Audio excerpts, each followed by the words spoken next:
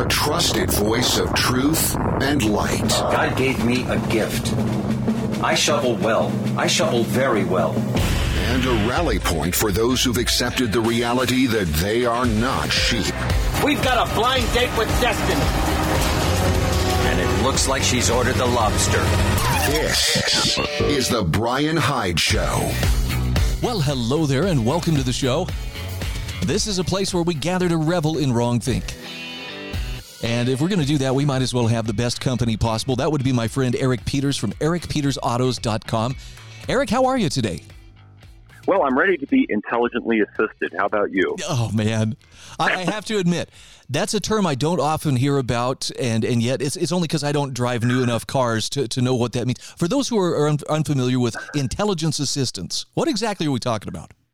Well, it's an in-car speed limiter, but I'd like to start off by just dissecting a little bit this cloying, insipid language that they always use when they try to cram this kind of thing down our throats. Intelligent assistance, implying that you're an idiot, if you object to it, and more fundamentally, that you are an idiot because you need this. You need assistance in the manner of a handicapped person, except we're not handicapped. Wow. Anyway, what they're seeking to do, in fact, they've already done it. Almost all new cars already have this technology embedded in it, but you can still turn it off. They want to make it so you can't turn it off. They want to incentivize the car companies to do that, so that whatever the speed limit is on the road that you happen to be driving, the car will not exceed it. So, it'll be kind of like the old 55 mile an hour speed limit, except instead of being enforced by an occasional cop in a radar trap, it'll be your car that enforces it all the time. The one upside to this, though, and you and I talked about this a little bit before we went on the air, is that the EVs that they're trying to cram down everybody's throat are largely being sold on the basis of they're being speedy. And then I ask myself, what's the point of a speedy EV that can't speed? Right. You can look at it, but you can't touch it. It's that mentality. It's like being told, okay, you're going to go out and buy a 5,000 square foot home, and you're going to pay every pretty penny for it, but you're only going to be allowed to use one of the closets. I love it. Well, and as you have pointed out, you've been one of the foremost voices on why, look, don't run headlong into EVs. There are some downsides here too. We're learning about another downside in the aftermath of Hurricane Ian. Yeah. Well, what happens in the case of every single hurricane that's ever come through in the modern era. Cars get inundated. They get flooded. And every time this happens, people always talk about the shady dealings of flooded cars being exported to other states with a washed title, and then some poor sucker buys the thing only to find out later that it went for a bath before they got it. Now we've got this additional issue with electric cars because when they get wet, they catch fire. And there have been a number of these EV fires down in Florida as a result of that. Combustion getting into the battery and the battery spontaneously combusting. And God knows how many of these title-washed EVs are going to show up in other states, and the poor person who buys it, park it in their garage maybe, and then the house burns down because the battery suffered some degradation and the thing lit off. It's just a serial, ongoing, cascading fiasco. Yeah, the whole green energy thing, and it's not that I'm opposed to the idea of, hey, lower carbon footprint. That's great, but the way it's being forced on us, I don't know. It's a lot like broccoli as a kid. The more it's forced on us, the less inclined I am to want it. Well, I'm going to challenge that. I am opposed to this whole idea of being guilt-shamed into worrying about our so-called carbon footprint. Carbon is what gives us life. It's what gives plants the things that we need to eat and feeds the animals that we eat. It's what keeps our homes warm. It's what allows us to drive places. And this idea that a fractional increase in the 0.04% of the Earth's atmosphere that is carbon dioxide is somehow going to cause catastrophic climate change is fatuous, and it needs to be challenged, just the same as we challenge the fatuity of masking and standing on one foot / social distancing and all the other nonsense that they peddled to people over the last 3 years. No, that you've got to attack this stuff at the root. That makes sense. And maybe I need to clarify what I'm saying. I have no problem with someone coming up with a better way, but in the meantime, let's use what we have. Let's use it wisely. And fossil fuels are what we have. And frankly, we have, I think, some remarkable resources available. You and I talked a few years ago about, the whole Volkswagen fiasco. Oh, well, they cheated on their emissions test. But you pointed out what those Volkswagen engines that were over, emitting particles into the air were emitting was minuscule. Like nobody was going to notice and think, well, everywhere they see a Volkswagen, somebody's rolling coal. Yeah. But the EPA sure acted like it was. Well, the EPA acted that way because those vehicles, those highly efficient diesel vehicles, represented an existential threat to this electrification agenda. You can see the pieces of this puzzle all coming together. It's not accidental that VW got raked over the coals circa 2016, which is just when this EV thing really started getting hot and heavy. You look at a diesel-powered Volkswagen Golf or Jetta. This thing got 50 miles per gallon or better on the highway. Cost about $22,000. Makes a $50,000 Tesla look pretty damn stupid, doesn't it? Wow. And even more so, Volkswagen had in the works a diesel hybrid commuter car. It was a small commuter car. And this thing was estimated to have been capable of getting anywhere between 80 and 150 miles per gallon. And that would have made an EV absolutely preposterous. And so there was this, in my opinion, deliberate effort made to demonize Volkswagen, to portray them as filthy, planet-polluting, scoured, corporate scourges, because they had to be gotten out of the way in order to push this electrification agenda. Yeah. Well, and back to the whole, intelligence assist thing too. I'm concerned that my car is gonna rat me out.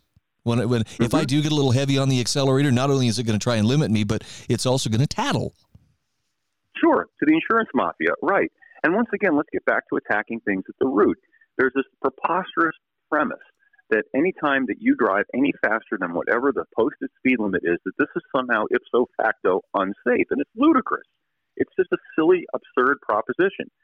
It's just as easy to kill somebody by driving over them at the speed limit as it is to do it when you're driving a little bit faster. It's nonsense. We're talking about apples and oranges kinds of comparisons here. So they're just using that as another way to shame, guilt people into accepting a diminishment. You can't go any faster than basically a walking pace. And I'm not exaggerating when I say a walking pace. You may be familiar with the term Vision Zero. I'm not. Do you know about that? I'm not. This is something in urban planning circles.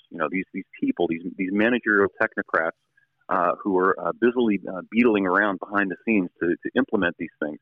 And what they want in Vision Zero is to eliminate personal vehicles in favor of walking and bicycling and government-controlled subways, trains, buses, and things of that nature. Vision Zero. Anybody can look into it. I've got it linked in the latest article that I posted about this intelligent speed limit assist stuff. Wow. Well, all I know is the walls are closing in, and it feels like one of the places where we're really feeling that right now is in our cost of energy. You had another article about the cost of gas, low gas prices for another month, maybe. Now, I'm not trying to scare anybody, but let's talk a little bit about that. We're congratulating ourselves that gas is cheaper than $5 a gallon, but compared to where we were a couple of years ago or even a year ago, we're still paying through the nose, aren't we? Yeah, well, we're supposed to somehow be ecstatic that gas only costs twice as much now rather than 3 times as much. And the only reason that the prices have gone down temporarily is because of an artificial, not natural, temporary increase in supply via dumping open the spigots of the Strategic Petroleum Reserve, which Biden very cynically decided to do a couple of months ago because they know that on a gut level, most people can't abide high gas prices, and we're rolling into the midterms, and it was becoming electorally catastrophic for them that gas prices were triple. So they dump open the Strategic Petroleum Reserve to tamp down the prices temporarily, which is incredibly ironic because the whole reason the gas prices have gone through the roof is because of their deliberate specific policies to decrease the amount of oil that's available. Anyway, there's a limit to what's in the Strategic Petroleum Reserve, and when that is tapped out, the prices are going to roll right back up, and all of this is going to end after the midterm elections, no matter what. So that's when we'll see the prices go back up. Absolutely. Wow. Minimally, even if the midterms go well, let's say, and a lot of these leftists are flushed out, keep in mind that the flushing out doesn't happen until January. So they've got several more months to do as much damage as they possibly can. So in the best case scenario, things are going to get ugly for a few months. And then in the best case scenario, maybe a GOP-controlled Congress will be able to undo some of the damage, but Biden will still be president. And they'll have to override his veto, which is extremely difficult to do unless they overwhelmingly control Congress. Dang. No, that's very sobering, but I agree. We're coming up on our break. Again, we're visiting with Eric Peters from ericpetersautos.com. Eric, when we come back, I'd like to talk a little bit about, I want to talk a little bit about geopolitical stuff. Just get your take on the escalation that we see happening on the other side of the world, what that means for energy prices as well. And we can find some other fun stuff to talk about. If you want to check out his website, check out the link I put in my show notes. Go to thebrianhydeshow.com, click on it, and then prepare yourself for many happy hours of reading. All right, we'll take a quick break, back in just a few moments.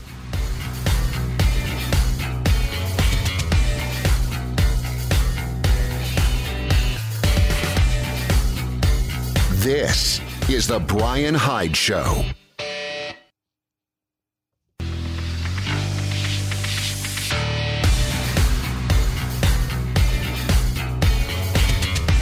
This is The Brian Hyde Show. Hey, welcome back to the show. We are talking today with Eric Peters from ericpetersautos.com. Now, Eric, I don't spend a whole lot of time on geopolitical stuff. Actually, political stuff kind of sickens me, but I do like to stay up on what's happening. I got to get your take, though. Seems like some pretty serious escalation is taking place in that Russia-Ukraine conflict. I'd love to get your thoughts on it. Well, my initial immediate thought has been the same one that I've had for the whole time that this has been going on, which is to summon up what Bismarck reportedly said about the Balkans, and when he said that they're not worth the healthy bones of a single Pomeranian grenadier.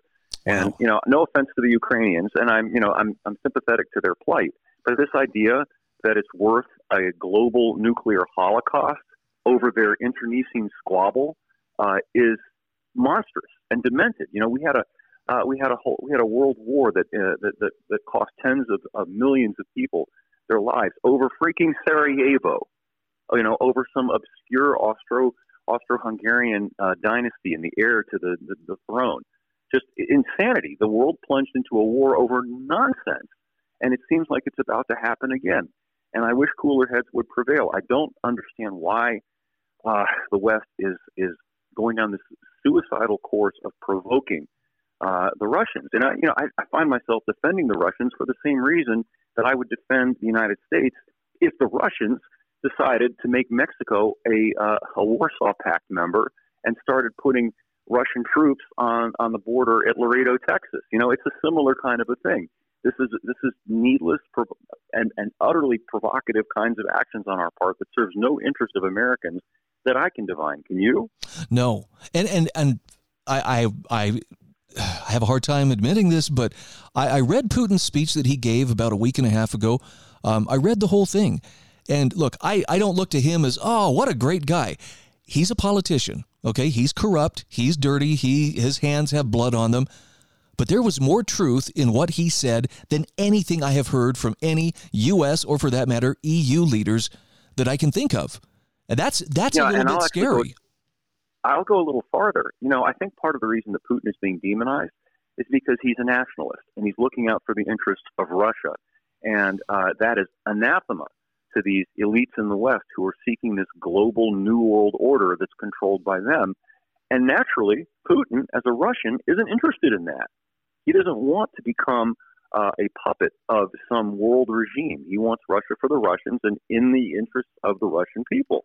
And I'm down with that. I don't have a problem with that. Just as each of us, we're more concerned about our own family than we are about abstract other people's family. That's nature. It's natural. It's reasonable. So also countries have to be more concerned about themselves and their own interests and the interests of some soupy thing called the world community. Yeah, and there's also the consideration, too, that the very same people who are insisting, hey, you have to hate Russia and you have to chant in unison with us or else you're a Russian asset or you're a Putin stooge. Yeah. These are the same people who've been systematically trying to separate you and me from our freedom nonstop. So why should I trust them now? Absolutely. And, I think perhaps the second most appalling besides the prospect of a nuclear holocaust is that at just the moment when this country is reeling from a variety of things and can least afford to do so, the people who control the government, I'm very careful about not referring to it as our government, are pouring money into another country that's of zero interest to the people of this country in any meaningful way. $65 billion, I think the figure is right now. Yep. How much good could that have been done here in the United States to help Americans? And I think Americans are rightly outraged about this. It's an obscenity that this amount of our wealth is being poured into another country that is halfway or more around the world that's, again, of absolutely no meaningful consequence to Americans in this country. Wow. By the way, I just wanted to revisit where we were a year ago when the full court press was on, get the vaccine or else, it's get the jab or lose your job. Have you noticed how much the science has changed in the last 12 months? Well, like everything has changed, and it's astonishing to me. It's whack-a-mole. I'm engaging kind of a Twitter battle with people about this. I point out, these people told you that these vaccines are 95% effective. They told you that if you took the vaccine, you couldn't get the corona. And then they had to walk that back. In other words, they lied. And yet you still trust them whenever they say the next thing, which then proves to be another lie. The lies are just serial and ongoing. And there's this sort of, mesmeric, hypnotic effect or either that or it's just a deeply held religious faith among certain people that they absolutely will not consider any fact that runs contrary to their faith. And I think that probably helps to explain a lot of this. Yeah, a little bit later in my show, I'm actually going to be taking a brief look at an article. I don't know if you're familiar with Jordan Schachtel. Do you follow any of his writing? No, I don't, but I'll check it out. Tell me. He's an investigative journalist, and maybe you can remember this. Back in December of 2020, when the vax was first being rolled out, there was a nurse who took the jab on live television, to show us how safe it was, and then promptly passed out. Keeled over. I remember that, yeah. Would you be surprised to hear that she has not been seen or heard from in public in nearly 2 years now? It's been over 600 days. So surprised to hear that. And of course, the mainstream and legacy media says, well, that's just conspiracy theorists, and of course she's fine and well. But when you press them for, okay, so where is she? How's she do? Can you offer any proof of life that she's okay, either not seriously injured or dead? They can't. All they can do is point fingers and say conspiracy theorist. And there's this incredibly demented dissonance of right now, anytime a 20-year-old drops dead suddenly, it's got nothing to do with the vaccine. Couldn't possibly be. Can't even bring that up. But 2 years ago, whenever a 105-year-old person died, it had to be the Rona. Yes. Yeah, and now when a perfectly healthy young person, otherwise perfectly healthy, suddenly drops dead, we are just to understand that it's anything but the jab. Anything but, exactly. And it's a psychologically interesting thing in that it shows that the conversation, to use that awful liberal word, is not being driven by facts. It's being driven by psychology, the faith or lack thereof that people have in whatever the narrative happens to be. And, that's why it's so challenging to have any kind of a reasonable discussion with believers on this stuff, because they believe. And when you believe as a matter of faith, facts just simply don't matter. Well, it'll be interesting to see how much the science changes over the next 12 months, but it just really struck me that we're in such a different place than we were. And yet Biden says, the pandemic is over, at least in his interview with Scott Pelley on 60 Minutes, but the White House walks it back. Well, no. We're still sticking with our policy. You have to ask, why would they do that? Sure. Well, because their power. They don't want to give up the power that they've acquired. It's telling that Biden says the pandemic's over, but he never declared the emergency over. And it is the emergency declaration that has enabled all of this rule by simply decree from these so-called public health agencies that have no electoral mandate, that were not voted in by anybody, that are just bureaucrats who can simply say, you can't keep your store open. You have to wear a mask. You must stand 6 feet apart. That's the kind of power that these people obtained and that they don't want to give up for any reason. Well, I'm happy to have found a little bit of a slice of sanity here in southern Idaho, and I've been in and out of the doctor's office a few times for myself and for my kid here in the last few weeks, and I'm happy to tell you that while the staff in these offices still continue to wear the masks, I assume it's policy, not once has anybody said anything to me about not wearing it. They'll hand me a mask and I'll say thank you, but that mask goes nowhere near my face. Right.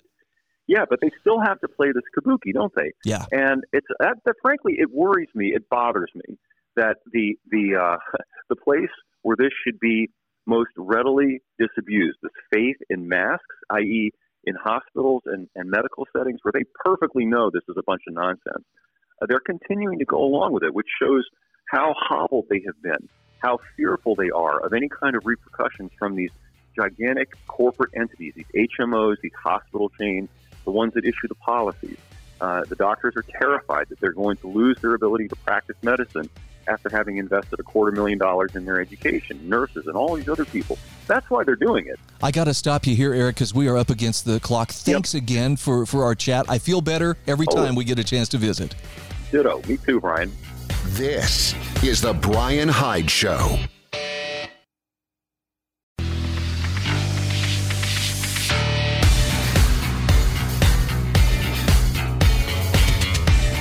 This is the Brian Hyde Show. Hey, welcome back to the show. A shout out here for Garage Door Pros. I would invite you, please, go to their website, garagedoorproservices.com, and take a look around. Get to know them better.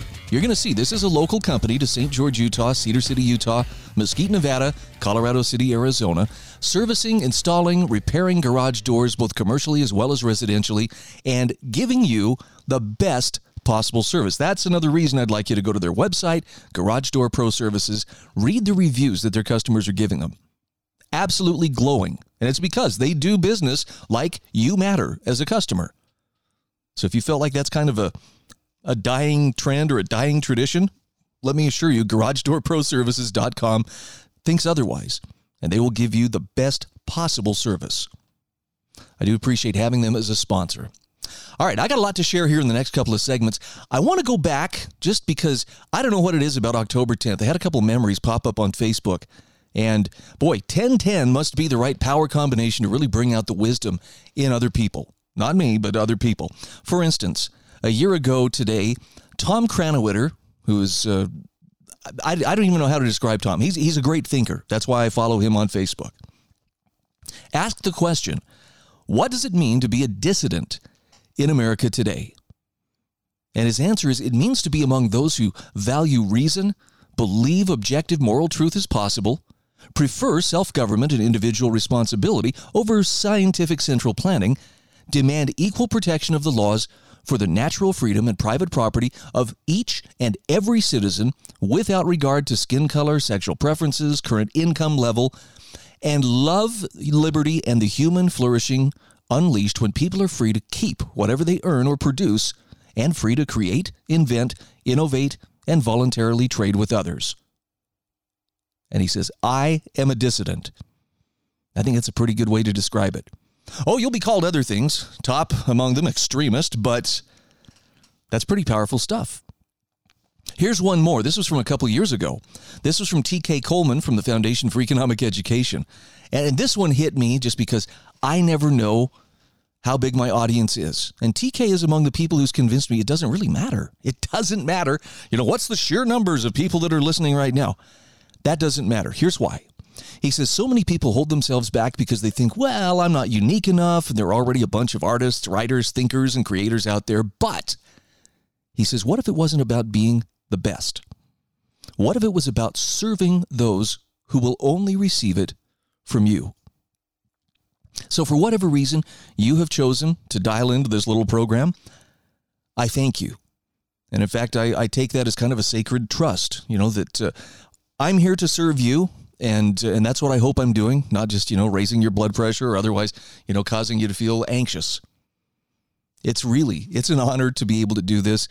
And however big or small this audience is, I want you to know I'm giving you my very best every day. And I appreciate those of you who actually, you know, reach out to me and say, hey, I found an article that I think you might find interesting, and pass it along to me. Because more often than not, I do. And I incorporate those. So let me share one that this crossed my path yesterday. Love this. I don't know if you're familiar with the Screw Tape Letters from C.S. Lewis, but it's one of the best examinations of human nature as well as spirituality. For in a nutshell, it's a devil advising his nephew, who's an apprentice devil, how to best tempt humans. And it's just such a brilliant approach. It's an indirect approach to how we can overcome, the temptation to live beneath what we could become. And few people have been able to do this as effectively as C.S. Lewis. Now, Judd Dunning does a terrific redux of Lewis's work with a Hurricane Ian Aftermath edition. And I have to say, this is pretty clever, but he makes his point so beautifully. He says, with crime, recession, national insecurity, and cultural decline now littering the American landscape, I found myself thinking of one of the most compelling books ever written, lay theologian C.S. Lewis's The Screwtape Letters. The 1961 novel is a series of letters from a fictional demon bureaucrat named Screwtape to his nephew and acolyte, Wormwood. The letters instruct Wormwood to cleverly destroy the faith and morality of a patient he's assigned to influence. Now, Screwtape's tactics are subtle and clever, appearing harmless or even virtuous at first glance. And he says, they now strike me as hauntingly familiar, and not just as an individual. He says, but for America. So beyond the usual fare of my books, my column, and TV and radio work delivering rationalist opposition to the inanity of the common day, he says, in homage to Lewis, I proffer my 2-part series of letters updated to 2022, featuring a new senior demon named Screw Masking Tape and his nephew Cricketwood. So, part 1, my dear Cricketwood, my poppet, my pig's knee. My dear Cricketwood, it is I, your uncle, Screw Masking Tape. I hope you're enjoying Hurricane Ian as much as we are. We've been watching Ron DeSantis handle this storm with irritatingly serious, decisive leadership. Hopefully our little storm doesn't put him on the national ticket in 2024. That would be a very unintended consequence for us. It's been some time since my former letters of instruction to your predecessor, older brother, and my other nephew, Wormfood. Sorry. I am burning with pride to announce that his lower efforts have been phenomenally successful. As I was basking in the warmth of our eternal fires at our headquarters, I realized that the Jewish New Year of 5783, Rosh Hashanah, had just passed. So with some urgency, before any reflection and prayer could motivate the Jews and their Christian brethren to dismantle our post-2020 victories, I've decided it's time we commence your own training. My nephew, he says, you arrived on the job at a glorious time. Our grand design progresses perfectly, like Swiss clockwork under America's new rule by progressive elites. It's a new roaring 20s for our side. Yet, ironically, the devilish delight we are experiencing presently almost wasn't so. 2 years after my 1961 letters to Wormfood, we had a near disastrous internal PR leak when the 45 communist goals, as read into the 1963 congressional record. Now, it was taken seriously by some, but most Americans ignored it and did not catch our little slip-up. I do suggest reading it when you have time. For our side, it's a top 10 hits of ongoing victories over the last 60 years. Just a few of the undeniable triumphs: capture one or both political parties in the United States, use technical decisions by courts to weaken basic American institutions by claiming their activities violate civil rights, get control of schools, textbooks, and teachers' unions, use them to transmit propaganda, present promiscuity and sexual deviancy as normal, natural, and healthy, gain control of key positions in radio, TV, motion pictures, and print media, replace religion and church-going with the virtue-signaling morality of social justice, discredit the Founding Fathers, present them as rich, slave-owning aristocrats, discredit all of law enforcement by focusing on uncommon rogue cops, infiltrate and gain control of unions representing government bureaucrats, and diminish the two-parent family by replacing fatherhood with government support. See how well we've already done, he says. Welcome to the winning side, my young apprentice. I would also recommend my favorite inspirational book, The 10 Planks of the Communist Manifesto. A great reader's companion. Communism truly is one of our lower lord's most outstanding achievements. Please also note that we also got lucky when a vast swath of American baby boomers matured in the 60s. They turned away from all things traditional and chose a corrosive lifestyle of sex, drugs, and narcissism, all while calling it free love. Amazing how many of them later became Silicon Valley executives, tenured college professors, and wealthy entertainment industry moguls, all of whom remain some of our absolute best promoters to this day. Their recent rebranding of collectivist communism into a simple woke war on all that comes from on high has been absolute genius. Encouraging sin to foster despair and despondency in our patients is easy. Mortals often seek pleasure instead of embracing arduous work or character building during setbacks. The simplicity of a sin has always been our most damning grace. Getting patients to stray can be easy. Betrayal, of course, requires a bit more work for us. It took us more than 30 years to entirely turn Pelosi and Biden, but they were worth every whisper by our minions. Once again, welcome aboard, dear Cricketwood. Remember, always take the low road and never forget your main responsibility of bringing down that shining city on a hill. That's done one heart and mind at a time. More next week. Your affectionate uncle, Screw Masking Tape. Pretty good stuff, huh? By the way, if you haven't read the Screw Tape letters, take the time to do it. C.S. Lewis was such an incredibly gifted writer, and even though he was what the writer here calls a lay theologian, man, that guy understood more about man's relationship to God and our potential to be so much more and to treat each other as so much more than we do. If you need a little bit of a respite from all the bad news, I would recommend C.S. Lewis. Something to lift your mind and expand your thinking to a little bit higher realm of possibilities. It's kind of reassuring when you think, man, somebody actually gets it. And the Screw Tape letters are one of the best examples of learning how to not be manipulated or tempted into things that are against your better interest. All right, we'll take a quick break. We'll be back in just a moment.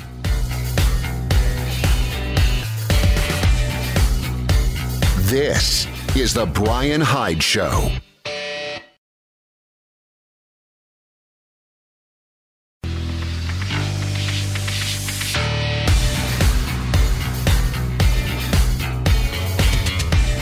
This is the Brian Hyde Show.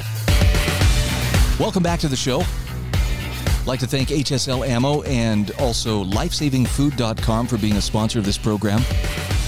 These sponsors help me to do what I do on a daily basis. And in addition to them, I appreciate that wonderful, dedicated cadre of listeners who make a regular donation on a monthly basis. You notice I haven't asked for these for months and months, and I'm not going to start again now, but there are those who send $5 or $10, a couple of coffees equivalent each month in interest of helping to keep this show going, and I so appreciate it. And it does help. And as I've mentioned before, that is something I use as a very sacred trust. That is used to speak truth and to promote truth however and wherever I can. And I greatly appreciate and love those who take the time to do it. So, 3 quick articles I want to share in this, and I'm just going to touch on the first couple. First and foremost, I don't know if you saw this last week, but if you had any doubt as to the lengths to which those in authority will go to prevent you from knowing the truth, here's a good example. Twitter first censored and then unblocked a tweet from Florida's Surgeon General warning of an mRNA risk for young men. This is amazing. I mean, look, this guy is legitimately the Surgeon General of the state of Florida. And apparently he had tweeted out something last week. It's Dr. Joseph Ladapo. And he focused on an analysis on COVID-19 mRNA vaccines that the public needs to be aware of, which demonstrated, it is a report that demonstrated an increased risk of cardiac-related death among men 18 to 39. And the tweet continued, Florida will not be silent on the issue. Now, the tweet included a link to the report itself. So it's not just him throwing his opinion out there. He links to the report, which took a closer look at all cases of those who died within 25 weeks of being vaccinated, not including those who either had a documented COVID infection, a COVID-related death, had previously taken a booster shot, or had received their most recent COVID vaccine after December 8th of 2021. And a problem was observed, especially among those younger men. Isn't it telling that Twitter immediately, you can't say that, even though this is a very legitimate report, but to suggest that, well, it might cast some doubt on the narrative. Almost as if some people may have been, politicized and lying to us for some reason. Yeah, amazing. And Twitter's first response, well, we delete the tweet. And then, of course, that raised some outrage because people are like, this is a Surgeon General. This is the Florida Surgeon General, which some people were like, well, yeah, he's politicized, you know. Obviously, he's just doing the bidding of Ron DeSantis. And this is the problem with people for whom politics is the prime driver. Everything they see appears to be driven by politics, and they're really projecting their own thinking, their own motivations on other people. Now, Twitter relented. They put the tweet back. Just keep in mind, someone, somewhere, felt that this was important enough that it needed to be kept from people like you and me. Why would they do that? I'll let you come up with the answer to that question. I'm not sure I know. Second thing, and this is one for anybody who enjoys a trip down the rabbit hole. I don't often invite people, hey, come on, let's go check out this conspiracy. But do you remember the video a couple years back? It was December of 2020. A nurse was on TV getting the vaccine, right, to show us how safe it is. And right after she got the vaccine, right there on live TV, within just, a minute or so, she passed out right there on live television. It didn't look good. I mean, the optics were bad. It's like, come on, this is totally safe. And down she goes to the floor. Jordan Schachtel, who is one of the better investigative journalists of our day, shares the growing mystery surrounding this nurse. And, she has a name. Tiffany Dover is her name. Here's the really crazy thing. She has been almost impossible to find. In fact, people have said, well, there's a big conspiracy theory that she's, disappeared from, the public eye. But the truth of the matter is, even the people who are saying that's a big conspiracy theory can't find her. There's some people who wonder, well, was she severely injured? What happened? It became a nightmare PR situation, both for the medical center as well as for the vaccine rollout campaign. Jordan Schachtel has a wonderful article on this. And again, I'm not encouraging you, hey, here's a great conspiracy theory to sink your teeth into. I'm just saying this is pretty interesting considering that we're being assured, oh, no, there was never a problem. The facts don't appear to line up in that direction. 650 days of silence. Dover has not been seen in a public setting in that time. For almost 2 years, she was a very prolific social media user on Instagram and elsewhere. She's been entirely off the grid. And even her family is very tight-lipped about this. Kind of makes you wonder, what's that all about? All right, finally, good news comes in surprising forms. For instance, increased literacy advances the cause of freedom. Got a great article here from Annie Holmquist from intellectualtakeout.org explaining how the revival of phonics may sound the death knell for tyranny. Yeah. She says, I came across some good news today, the kind of news that makes me think there is some hope for America and its citizens. Well, what is this good news, you might ask? It's simple, really. Schools are beginning to teach phonics again. Now, she says, is that all? I can hear you reply. That's not such a big deal. Au contraire. Teaching phonics is a very big deal. For in teaching phonics, we enable literacy to surge, which makes our knowledge soar, which in turn brings common sense and understanding back to the minds of the voting public. And he says that America has finally realized the importance of phonics is evident in a recent New York Times article by Bella DeMarco, sounding out a better way to teach reading. There, DeMarco describes how early grade school students in Central Virginia sound out letters without any cues to help them guess. The joy on their faces when the sounds of the letters click into a word gives a good picture of how much of a decoding game reading is. Once you know the key to the code, everything becomes clear. Teaching students that code is having impressive effects. After just 1 year using the new reading strategy, DeMarco writes, Richmond Public Schools raised its early literacy scores 7 points, the largest single-year gains the district has seen. And this is not the only, and it's not only this school that's seen success. The entire state of Mississippi first started using a phonics-based approach to reading in 2013, DeMarco tells us. By 2019, its national standing in fourth grade reading scores went from 49th to 29th. Now that's not bad considering Mississippi is the poorest state in the union. But can teaching phonics have that much positive impact on our nation as a whole? Surely American students have always struggled with reading. Isn't it overly optimistic to say that teaching phonics can help them grow in knowledge and understanding? Well, Annie Holmquist says to answer those questions, it's helpful to look at some historical data on the literacy rates, data which former Teacher of the Year John Taylor Gatto laid out in his book, The Underground History of American Education. According to Gatto, literacy was universal in the American colonies. In fact, it seems reading was so easy to teach that many schools in colonial days didn't even offer reading instruction because few schoolmasters were willing to waste time teaching what was so easy to learn.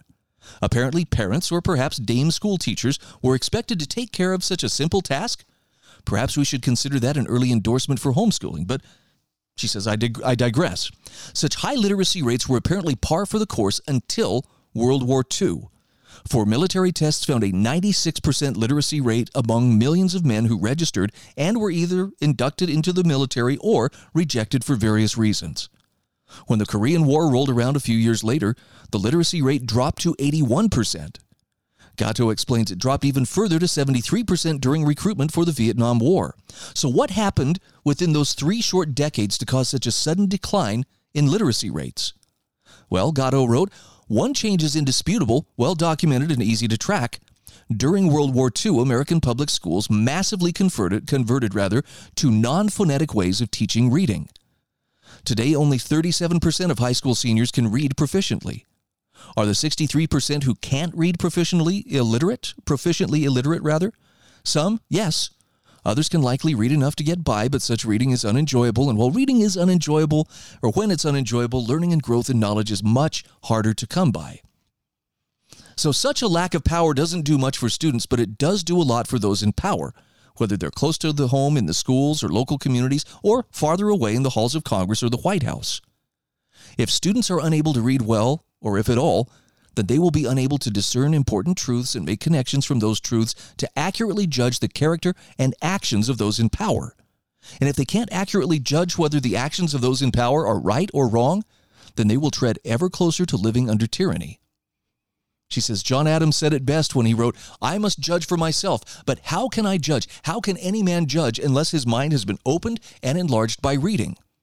A man who can read will find in his Bible, in his common sermon books that common people have by them, and even in the almanac and the newspapers, rules and observations that will enlarge his range of thought and enable him to the better judge who has and who has not that integrity of heart and that compass of knowledge and understanding which forms the statesman.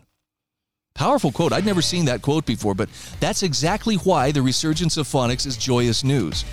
Annie Holmquist says such instruction clearly sets students on a path to being stronger readers, and once they are stronger readers, they will increase in knowledge and become a more discerning kind of person, shining a light on and exposing those who would lead blind followers on the path toward tyranny. I think she's right.